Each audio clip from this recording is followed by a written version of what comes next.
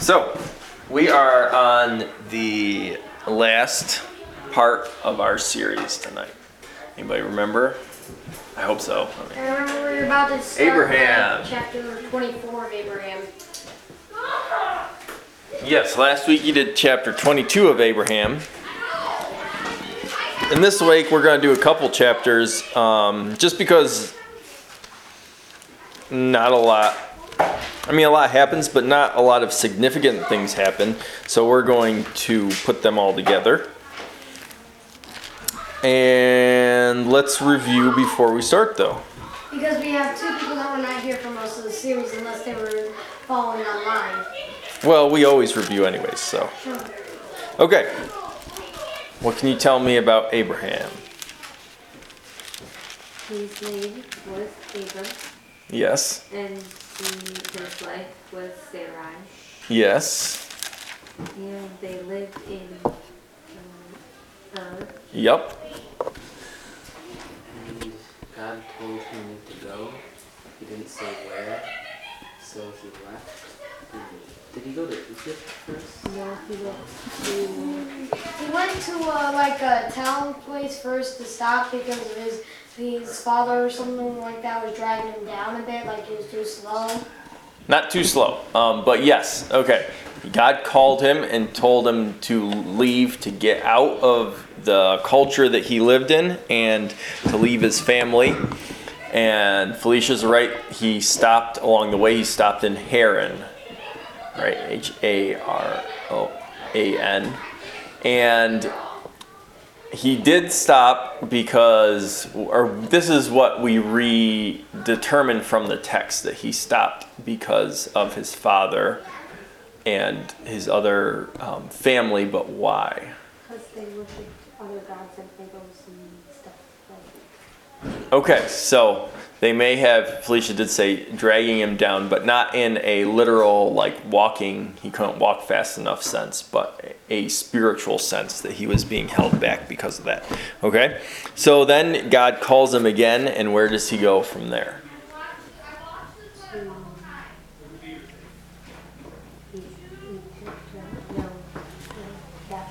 Well, where's he? So he's doesn't have a destination, but where is he supposed to walk around?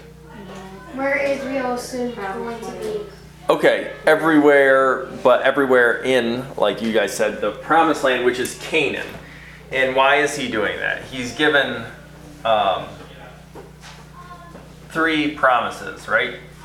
You will have as many sons as you'll have many descendants as there are grains of sand under the sea was one of them. Okay, many descendants. He would have a son, and he would be the father of a nation.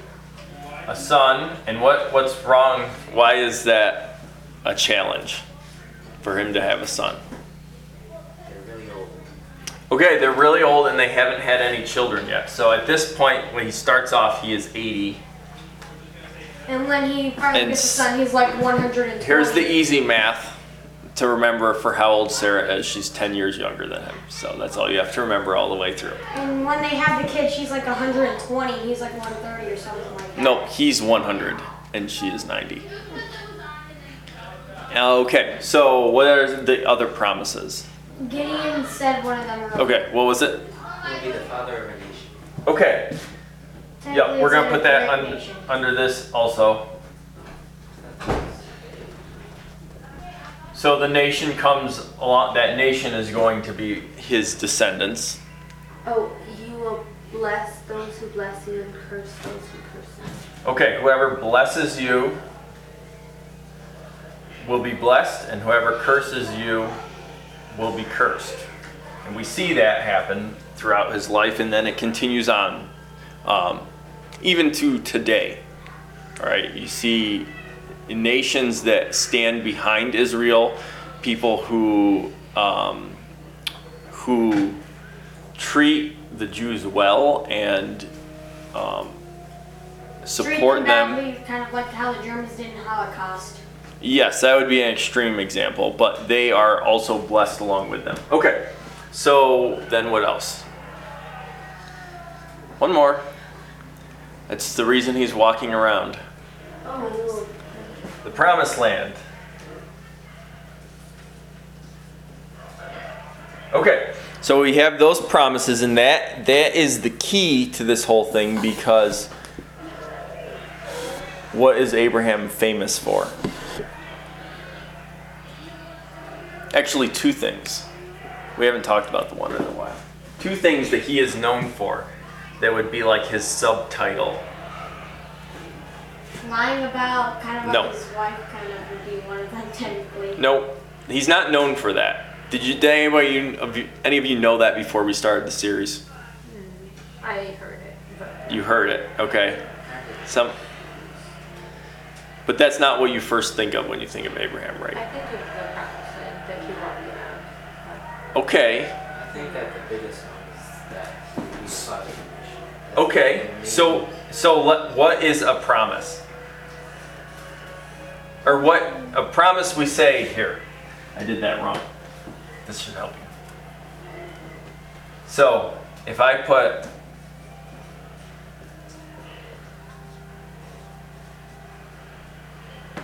what does that equal? I can't really see it. Oh, it's like the reverse. Like when on the test they give you the definition and you have to think of the word. Faith? Faith, Oh. right? He is famous for being a man of faith. Really like the father of faith, having faith in God. Because everywhere he went, he always kind of felt like an altar. And when he was told to sacrifice his son, he was about to, but until the angel told him to stop. Yes, so that was a display of how great his faith was in God. So what's the other thing he's famous for? Relates to God also. We haven't talked about this in a while. He was the first man to believe solely in God. He's actually No, because we have Noah. We have Oh, yeah. Noah, Kind of the possibly first- He Job. was kind of like the first person around his time to hear God and do what he said, like without question at first. Okay, yes, he's unique in that there were not a lot of other people at He's that like the time. only person that left Ur. Yes, but what is he famous for more when you think of it in the whole of Christianity? You look at everybody, we say that David was a man after God's own heart. We say that John the Apostle was the one that Jesus loved. All these things that relate you to God. How is Abraham related to God? What's his relationship? He's a good friend. He's the friend of God. That's what he is titled as. Okay, so he's the friend of God. Those are the things he's famous for, because we're going to jump ahead. Remember when the three people came to visit Abraham at his tent? What did we say was interesting when we read that part? That Abraham bowed to him and tried to pull off like a really impressive dinner. Okay, we did talk about that. Sarah laughed inside when Before all that, though, when he first sees him, He runs to him okay, and to meet him, and like. what'd you say? He recognizes him because he's God.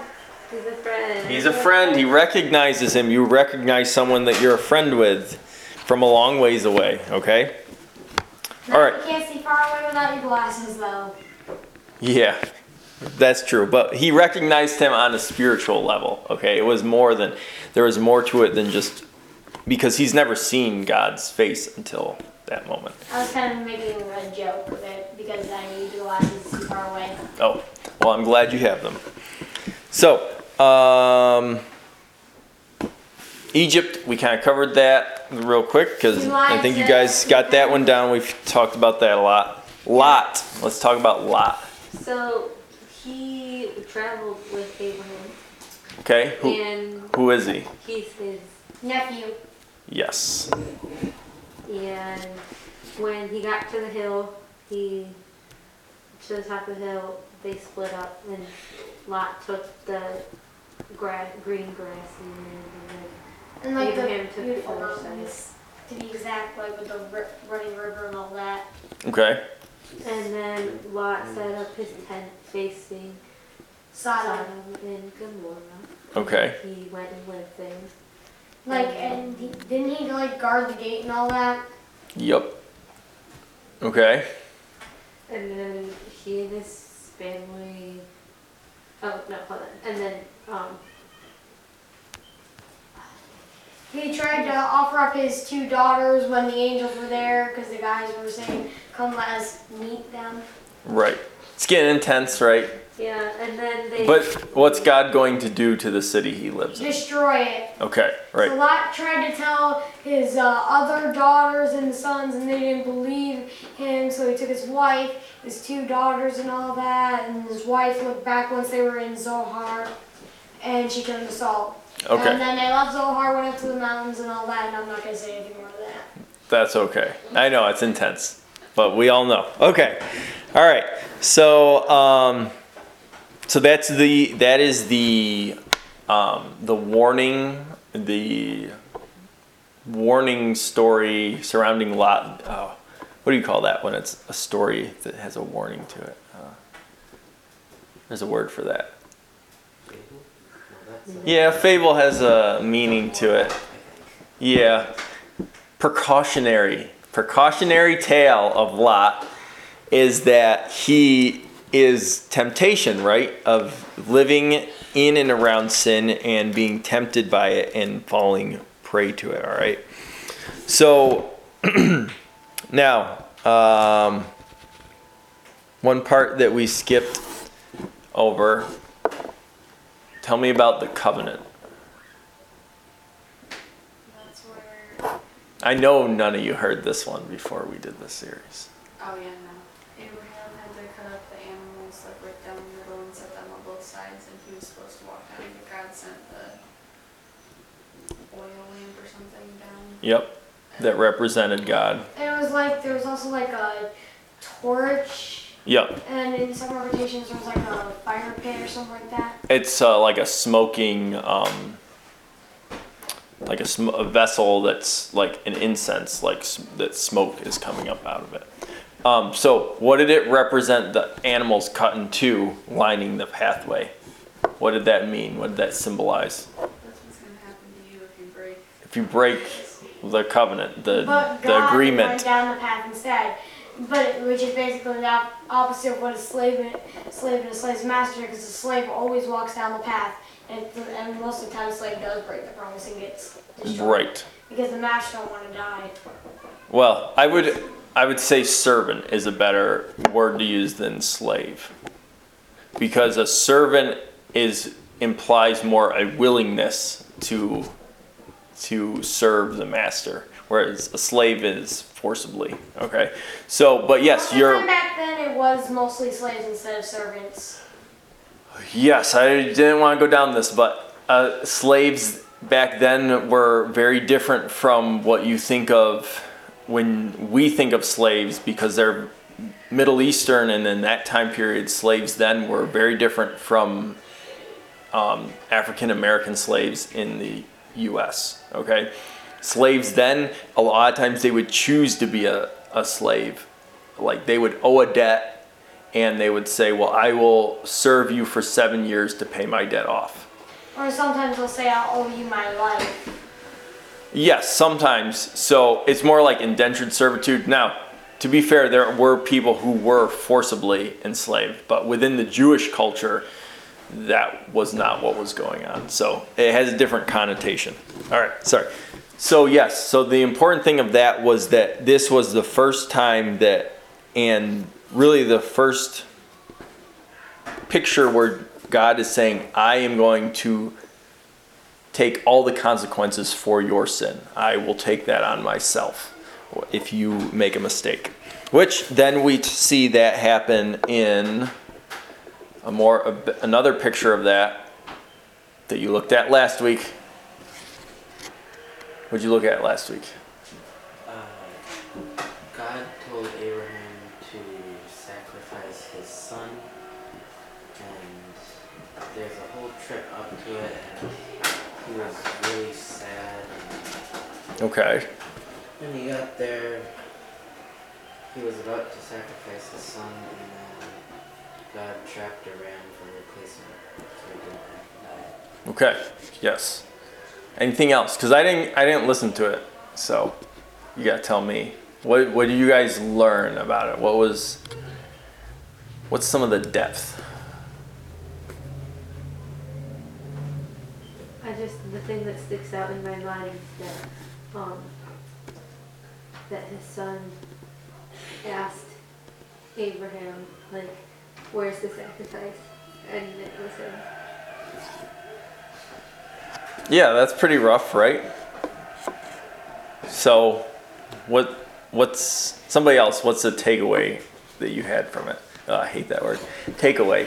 What'd you learn from this story that you didn't know or you never thought of the last time you looked at it? It was a test of Abraham's faith. That's what you mean. I don't know. Okay. Well, I just mean for you. Don't give me the answer I want. What does it mean to you?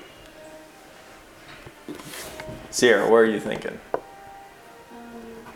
Just like the ages of the two of them, that Isaac probably willingly let him bind him, because if Abraham is like 100, he couldn't have just Overpowered him. Okay.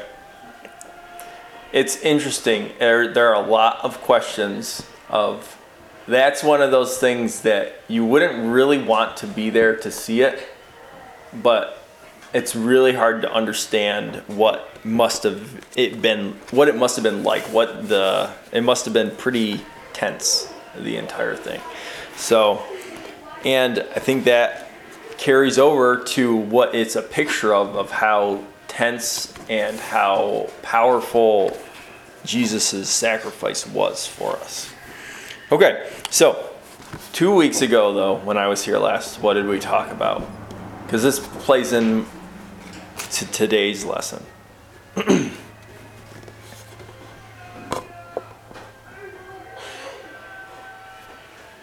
We talked about a lot of small little stories with Abraham.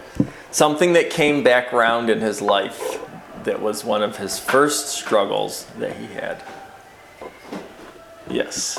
It was saying that Sarah, which this isn't entirely not true, was his sister and not his wife, but it is kind of a lie, but it's not really because she really was his sister, but she was also his wife.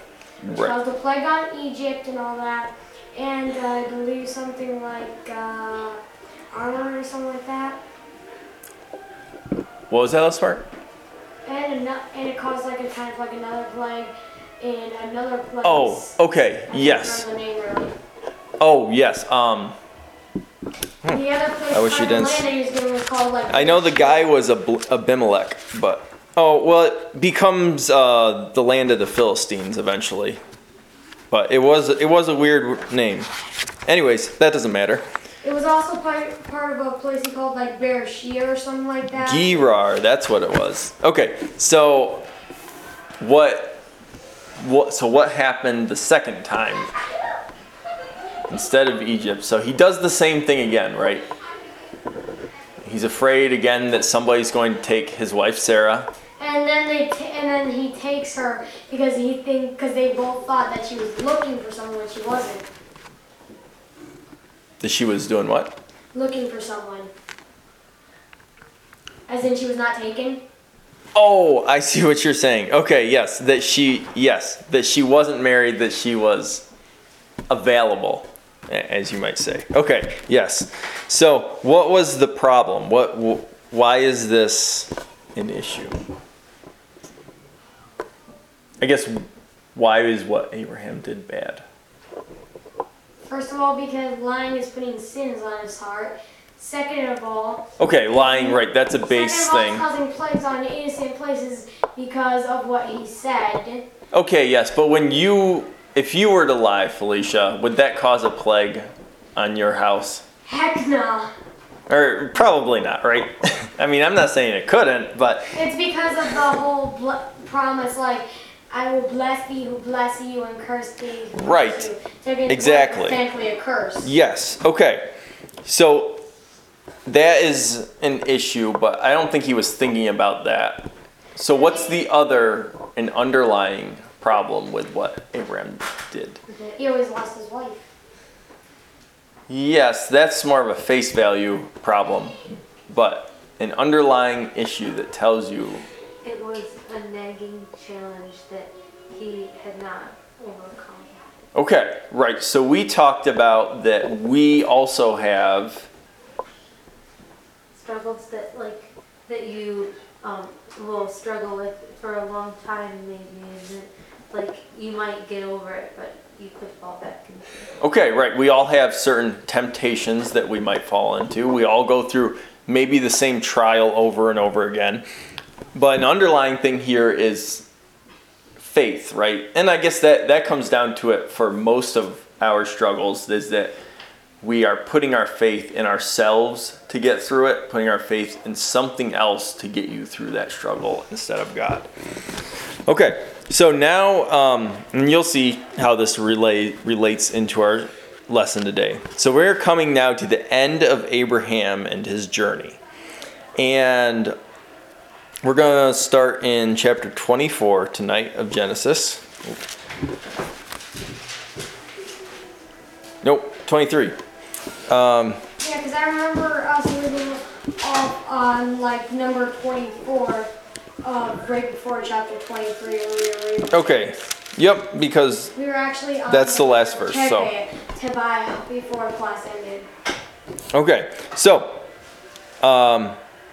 now, so Sarah is old now, and she passes away, and Isaac, when she dies, is in his 30s, and she dies at 127.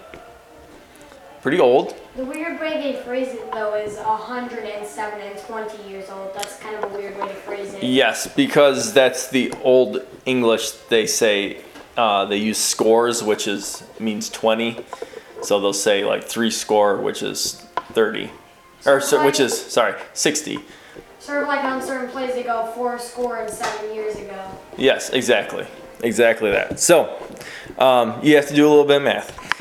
And Abraham here in chapter 23, we're not going to read it because, again, like I said, there's a lot of small details here that are interesting, that tell you more about his life, but we're not going to dwell on them too long. But he buys a small piece of land to bury her in.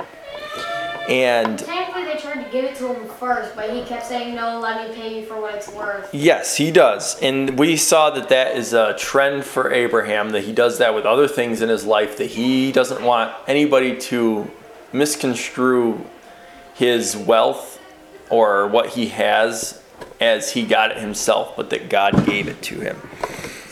So people are just trying to be nice if you think about it. I know.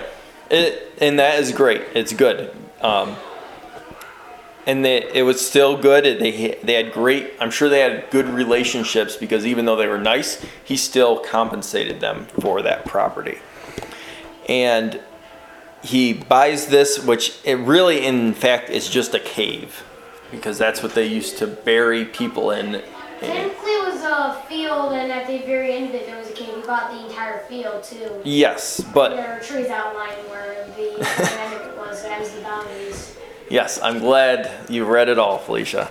So the important part, though, is the cave is what he wanted on that property, because in those times it's a very dry and arid climate, sometimes very rocky, so it's not easy to dig. You might not always be able to dig and bury a body, so they would put them in caves and then cover the opening. So that's what he does. And now Abraham and Isaac are it as far as their family unit. It's just the two of them. And Abraham is now going to find Isaac a wife. Genesis chapter 24 now. We're going to jump to the next chapter. And we're going to read verses just 1 through 7 of this chapter. We'll start with Eli. And Abraham was old and well stricken in age, and the Lord had blessed Abraham in all things. And Abraham said unto his eldest servant of his house that ruled over all that he had, Put, I pray thee, thy hand under my thigh. And I will make thee swear by the Lord, the God of heaven, and the God of the earth, that thou shalt not take a wife unto my son of the daughters of the Canaanites, amongst whom I dwell. But thou shalt go unto my country and to my kindred, and take a wife unto my son Isaac. And the servant said unto him, Peradventure, the woman will not be willing to follow me unto this land.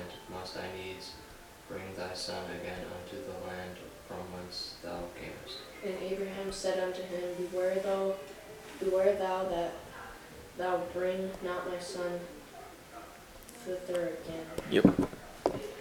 And the Lord God of heaven, which took me from my father's house, and from the land of my kindred, and which spake unto me, and that swore unto me, saying, Unto thy seed will I give this land. He shall send his angel before thee, and thou shalt take a wife unto my son from hers. Okay, so what's going on here? He's telling his highest servant that he trusts the most, don't pick a wife from the Canaanites, but go to my hometown of Ur Okay, and pick a wife from why doesn't he want a wife from the Canaanites? because they might be cannibals or something. Nope. The Canaanites are the people that he's been interacting with. The Sodom and Gomorrah are part of Canaan. He probably knows that they're like not really good people. really Okay, Well, what's the real problem? So The big issue. that's the land that God promised him, and God's not gonna and he knows that he's gotta kick the people out to get the land, so and God wouldn't like get rid of those people or destroy those people if they believed in God. Okay, the last part. We got there. They don't believe in God. They follow false gods, and he doesn't want that influence on Isaac's life. Okay. Even the name of them kind of sounds like they follow a false god, literally, because they're called the Canaanites. It kind of sounds like they're an entire little organization. I guess it's almost like the same as when they say the Americas. Okay, so that's North America, Canada, US, Mexico, South America, with all the countries. That's more of what the Canaanites are. It's all these other city-states and just a group of people that live there that have a similar culture. Okay, so At least What he- we don't what- believe in selenium like Mexico does. okay, so The pickle man. okay, well that's neither here nor there. So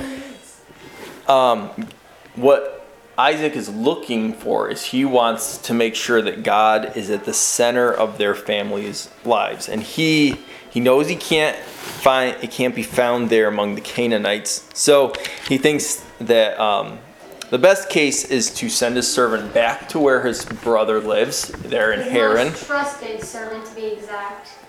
It says his eldest servant. Which is most likely the one that's been with him for a while, which means Right. possibly one of his most trusted ones. I think, yes, but I think the key thing is that this guy is older and has wisdom. He's been around for a while. He's not new, and he thinks that it's going to be better just to send him to go find someone among my relatives, go find a cousin or something like that for Isaac to marry. And remember, we've talked about this. It's not unusual for those times for this type to marry your Like cousin. the fact the famous poet Edgar Allan Poe married his first cousin, Okay. who died at the age of 24 from tuberculosis.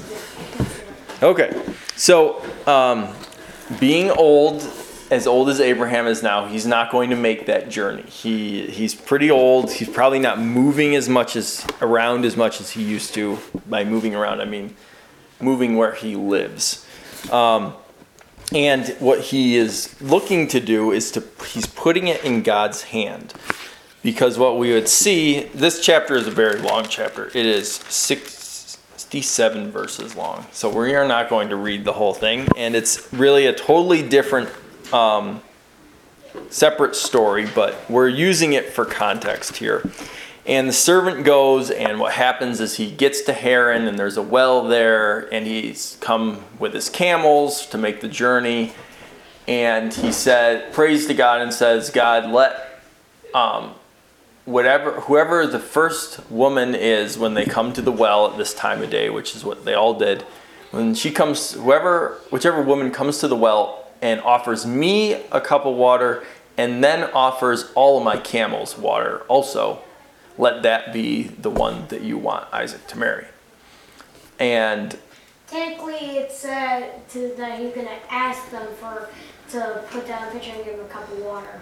yes, it's not important though. So what happens, that very thing happens, and it's important because I don't know how much a camel drinks, but I know other big animals like that and how much they drink.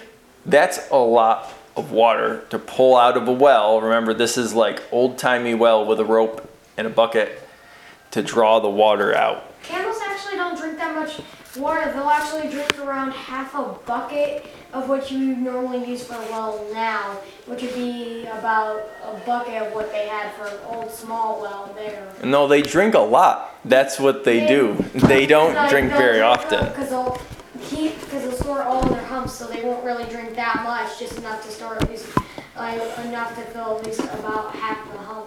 But that's also not true because they don't store water in their humps. That's a misnomer. Okay, And so- talk to our science teacher. so this is what he uses to help God select who is going to be Isaac's wife. And it ends up being a girl named Rebecca, and she's actually the granddaughter of Nahor. And let's go ahead and read now. Skip to the end of the chapter. We're going to read It's really weird. verse 63 through 67. And we're at Eli.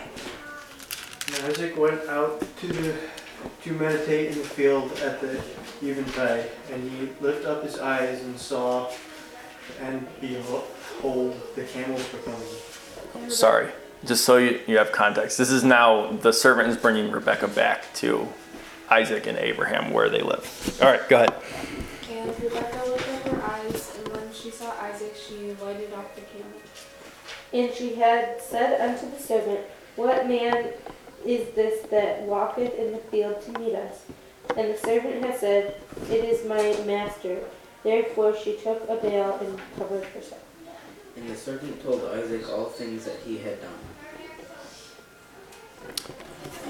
And Isaac brought her into his mother Sarah's tent and took Rebekah, and she became his wife, and he loved her, and Isaac was comforted after his mother's death. Okay, so they love at first sight, and everything is great. So Technically, there's no such thing as love at first sight. It's actually a chemical reaction that's made by looking into the eyes of someone, which has been proven to happen. okay, but that's still through the eyes. Okay, so It's just a chemical reaction. I know there's lots of things That's not really love at first that sight. in your body that are chemical reactions, but we use external things that we see to describe them. You So mean external logic? no, things that we see. Okay, so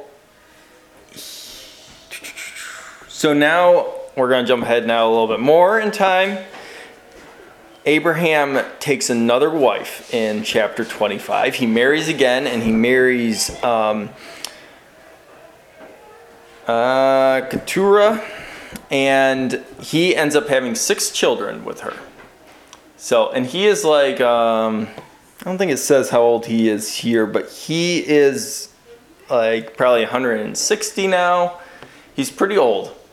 I take that back. He's 140 because Isaac married Sarah when he was 40. And he has these other children, and what's interesting, if you read the first 10 verses there in this chapter, is that he sends those children away just like he did with Ishmael. which is kind of weird. Now, it doesn't say they sent them away when they were young. It's more implies that because he sends them away with a gift, like when they're older, when they're going to go out on their own. But he doesn't want them around Isaac, because he is trying to make sure that there are no fights when Isaac or disputes that Isaac is his heir, that he's the chosen one. And it's just another thing to show you, you're like, why did that even get put in the Bible? That's a weird thing to put in there. It doesn't really relate to anything else. We never see those people again. But it is just more of showing the Bible is telling you what happened. It's showing you that these are just normal people. This is the kind of things that go on in our lives. And Abraham now has reached the age of 175, which is really old, and he dies. And Isaac and Ishmael actually comes back, and they bury him in the same cave where Sarah is buried. And you think, well, okay, that's the end of it. That's it for Abraham. But it's not quite. We got a little bit more to talk about. And I got another question for you. Who is the oldest person in your family that you know or have known? Like know of? Bob? Like know of or have actually met? No, like you met, I would even go further that you had some kind of a relationship. Like more than you met them when you were 2 years old, okay? What if you've heard stories about them? And you feel kind of like, That's okay too, yep. That could apply. Then I would say 109. Okay, who was it to you? He was like my great uncle on my father's side of the family. Okay, all right, so a great uncle. Anybody else have anyone other than Bob? Sierra, who's the oldest you know? My great grandma was 100. And you knew her? Okay. How old was she when you died? Or when she died? I was 5. Okay. I'm assuming the same thing for you as Audrey, Gideon. So that must have been really sad for you, Sierra. How about, I said that must have been really sad for you. I don't think I really understood it at the time. That was so young. how about Michael or Briley? Who's the oldest? Probably You just guys- my great grandma. Your great grandma. Okay. And is she still alive? Yeah. Okay. Well, so you guys know her pretty well then. Or fairly better than probably most of us know people that old. So I don't know any great grandparents. I only know grandparents. So, but some people know even like great grandparents, which is unusual, but some people do. It happens. It works out. People get married early. They have children early if it happens a few generations in a row, and then they know them. And we, now let me ask you another question. Who has shaped you the most? Who you are? You don't have to say that if you don't What want if to. it wasn't a person? What if it was like a TV then? Well, I hope that there's a person that has shaped you a lot. It was TV. Okay, well, we'll talk about people because that's more applicable. Probably Uncle Don, because he's the one who scarred me for life with Night of the Living Dead when I was 2. Okay, so has that person that you knew who was the oldest person in the family that you knew shaped you at all? No, he was like, I want to say like the 30th, maybe 40th oldest, and he was like 70, like 75 to be exact. So they probably have shaped you to a certain degree, even if you don't know them super well. They have changed who you are because you can't come in contact with anyone without them having an effect on you. But even more than that, probably, or most certainly, their genes have affected you because you're related to them. It was through marriage technically, so not really much. Okay, well that's different then. But how about this? Have your parents shaped you? here. My father Yeah. and didn't show up to my mom and dad around the age of 8, so not much. Well, or grandparents, you know, Before who, then. or grandparents, whoever cares for you, aunt Grandparents or didn't show up uncle. For a while. My married to the family, like. kind That's of okay, though. Grandma and aunt, to be exact. You guys don't have to say it. You can think it. That's okay. All right? So we are shaped both by, well, of course, your DNA, but you are also shaped by your environment and by what you are taught. So it's both things. And we have Isaac, that he has been influenced, obviously, by Abraham, right? He's his son, so that's natural. And I heard that he was grieving over his mother a lot. Perhaps his mother shaped him more than Abraham did. it could be. That is very much could be.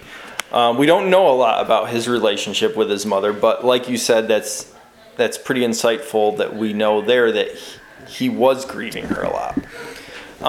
And we see that one of the first things here, once Isaac is on his, kind of on his own, has his own family, that one of the ways that he was shaped, one of his first things that we see him doing on his own, in Genesis chapter 25, where we left off, but we're going to go down to verse 19. And we're going to read verse 19 through 23. What chapter? 25. From the start? Verse 19 is where we're going to start. And these are the generations of Isaac, Abraham's son. Abraham begat Isaac. And Isaac was 40 years old when he took Rebekah for wife, the daughter of Bethuel and Saran of Pandorium, the sister of Laban and Saran. And Isaac entreated the Lord for his wife because she was barren, and the Lord was entreated of him. And Rebekah his wife conceived. And the children struggled together within her, and she said, If it be so, why am I thus? And she went to inquire of the Lord. And the Lord said unto her, 2 nations are in thy womb, and 2 manner of people shall be separated from thy bowels, and the one people shall be stronger than the other people, and the elder shall serve the younger. Okay, so do you see Abraham anywhere in this? Not in that section, no. I see him all over the place in this. Why do you see him, Audrey? Where do you see him? What's the first thing? First of all, Rebecca couldn't have kids at first, and then she could. Okay, so this is a familiar situation to Isaac, although he wasn't there yet, but I'm sure he heard a lot about it, right? So then what else do we see? 2 nations will come out of her. Okay, that's interesting. I didn't even have that written down, but that's good. And then the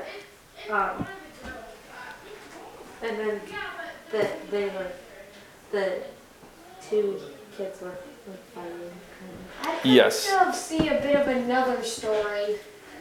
What? But I can't remember the name of it, but it was the one where the one had the gigantic, like, hairy hands, and then there was the other younger one who I believe had kind of like your name, that when they were born he was holding on his hand. Yeah, that's this one. Oh. That is this one. Okay. Very good. I did not know that. So, yes. It's okay. That's fine. That you would find out if you read a couple verses on that was this. So, the other thing, so we see that the first thing, Isaac's reaction when they are having trouble having children, what does he do?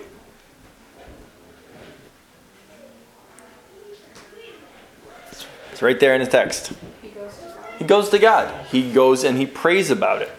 So this is certainly something that he learned from Abraham, because nobody else in his family did this. His father is the only one who followed after God like this. Oh, and his mother, of course.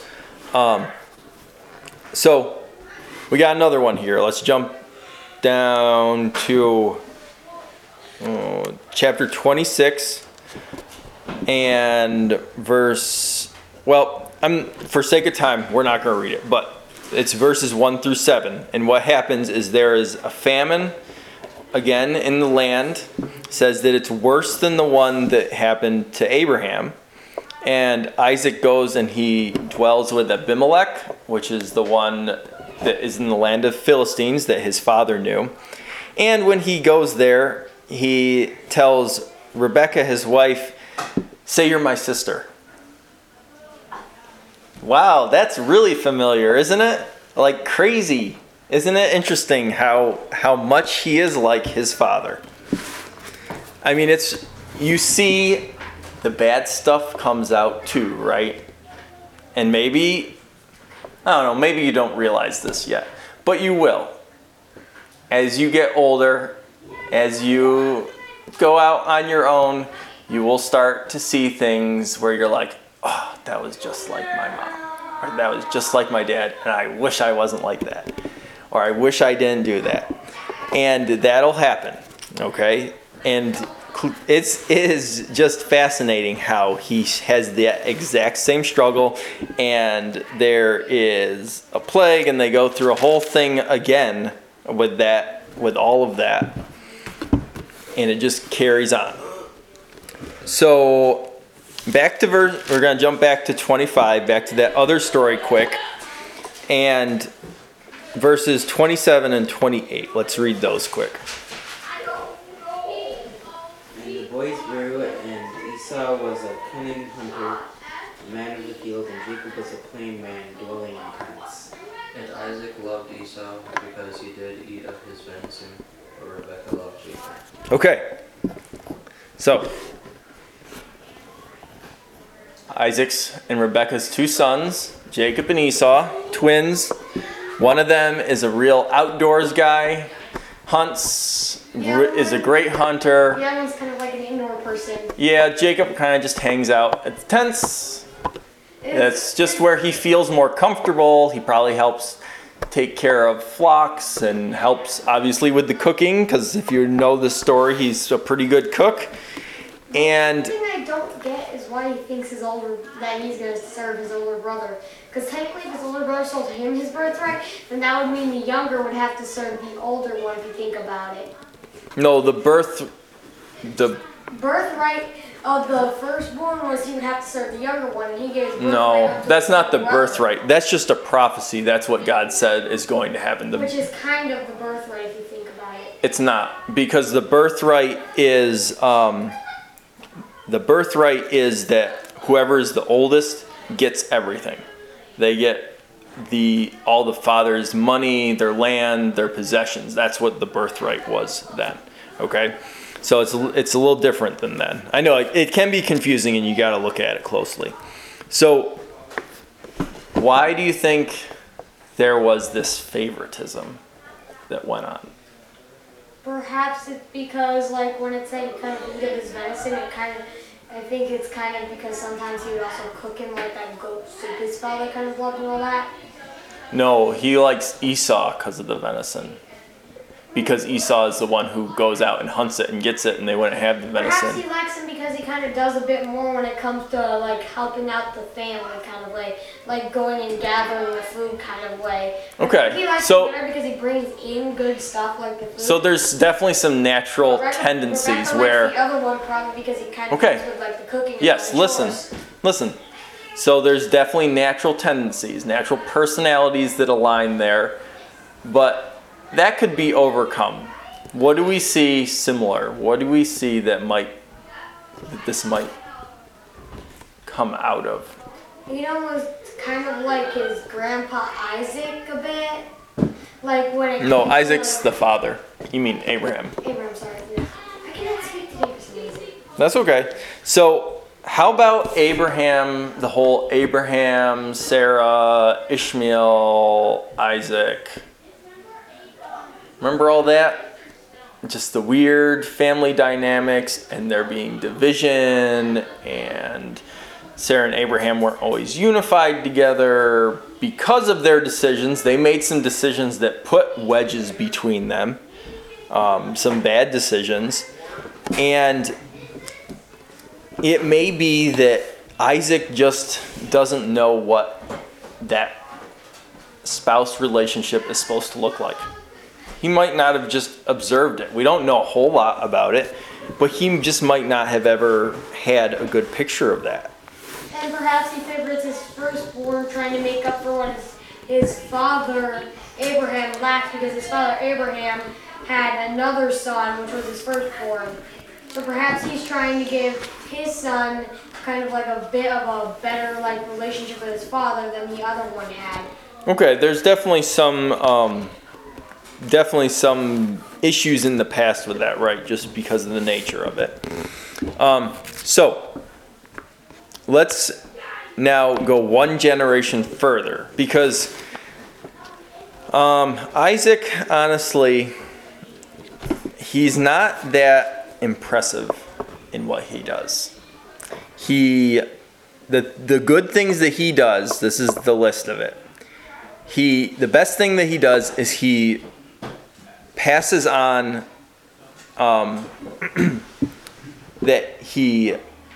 his reaction was to pray for children. All right, that was his first thing. A good thing they did to turn to God. That was good that he passed that on. The second is he passes on the promise. Both his children know about the promise. It's obviously talked about a lot, and that's important. And then the last thing that he does that's recorded that is good is he builds 2 wells. Or digs 2 wells and builds them. And that's it. That's all for his whole legacy. That's all he has.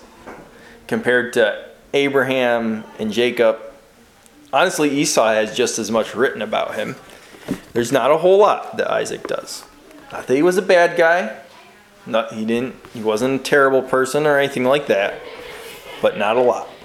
So let's look at the next generation further. We look at Jacob then. Why did Jacob want the birthright and the blessing? Because it's pretty obvious he wanted it, right? He cheated and he stole to get the birthright and the blessing. Why did he want it so bad? This is something to think about a lot. There's an easy answer that's one half of it, and we talked about it. It's right when they were born. The older would serve the younger. Yes. So, right, God said, I'm picking the younger one. All right, he said that from the beginning. That's what's going to happen. So, but God knows what's going to happen, right? He knows what Jacob was going to be in Jacob's heart from the beginning. But the other thing that is more relatable that we can learn something from was that Jacob is always searching for this. There's something that has piqued his interest, that he is always searching for something that is deeper, something more than just existence like Esau has. Esau, he's successful, everybody likes him, he's popular, he's strong, he does well, but Jacob wants something deeper out there. And here's the interesting thing, that until Jacob and Esau were 15 years old, Abraham lived with them in their tent until he died. So they both knew Abraham until they were 15 years old when he died. So they both had equal opportunity to know what Abraham was all about, to know about his faith, to know about his relationship with God. I'm sure they saw him praying, they saw him probably doing sacrifices, heard him talk about all the things that happened to him in his life and how God was there. And maybe that has something to do why Jacob was in the tent a lot. I don't know that at all. That's just me wondering about it.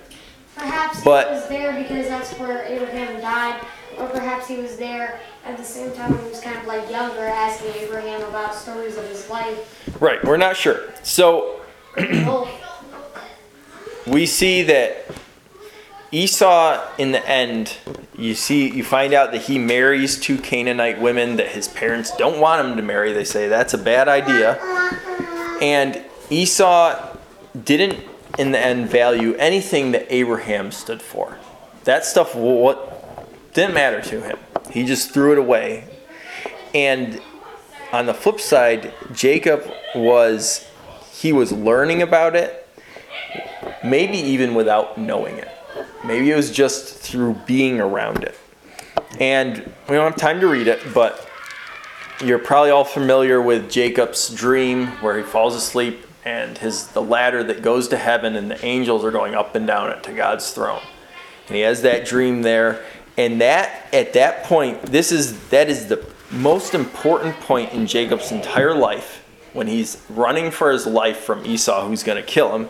He sleeps out there and he meets God, and he says, right there, he builds an altar to God, and he says, he's terrified, but he says, I promise to always follow you, God, no matter what, as long as you bring me back safe.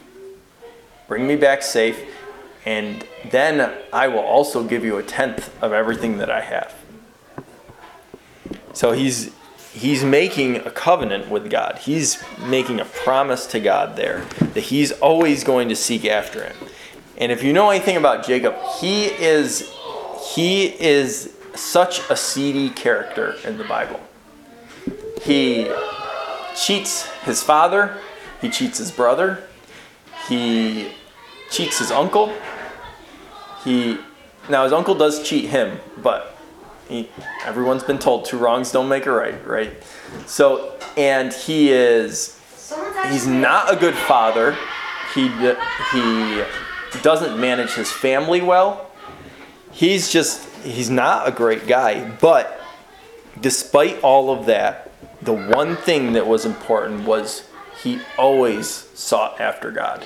No matter how much he was making a mistake or making an error, he always came back to God. That was his main thing, was to follow after him. Perhaps that's why Rebecca loved him. No, that's it, Rebecca. Oh, his mother? Maybe. She was kind of in on the cheating thing. It's kind of a family trait.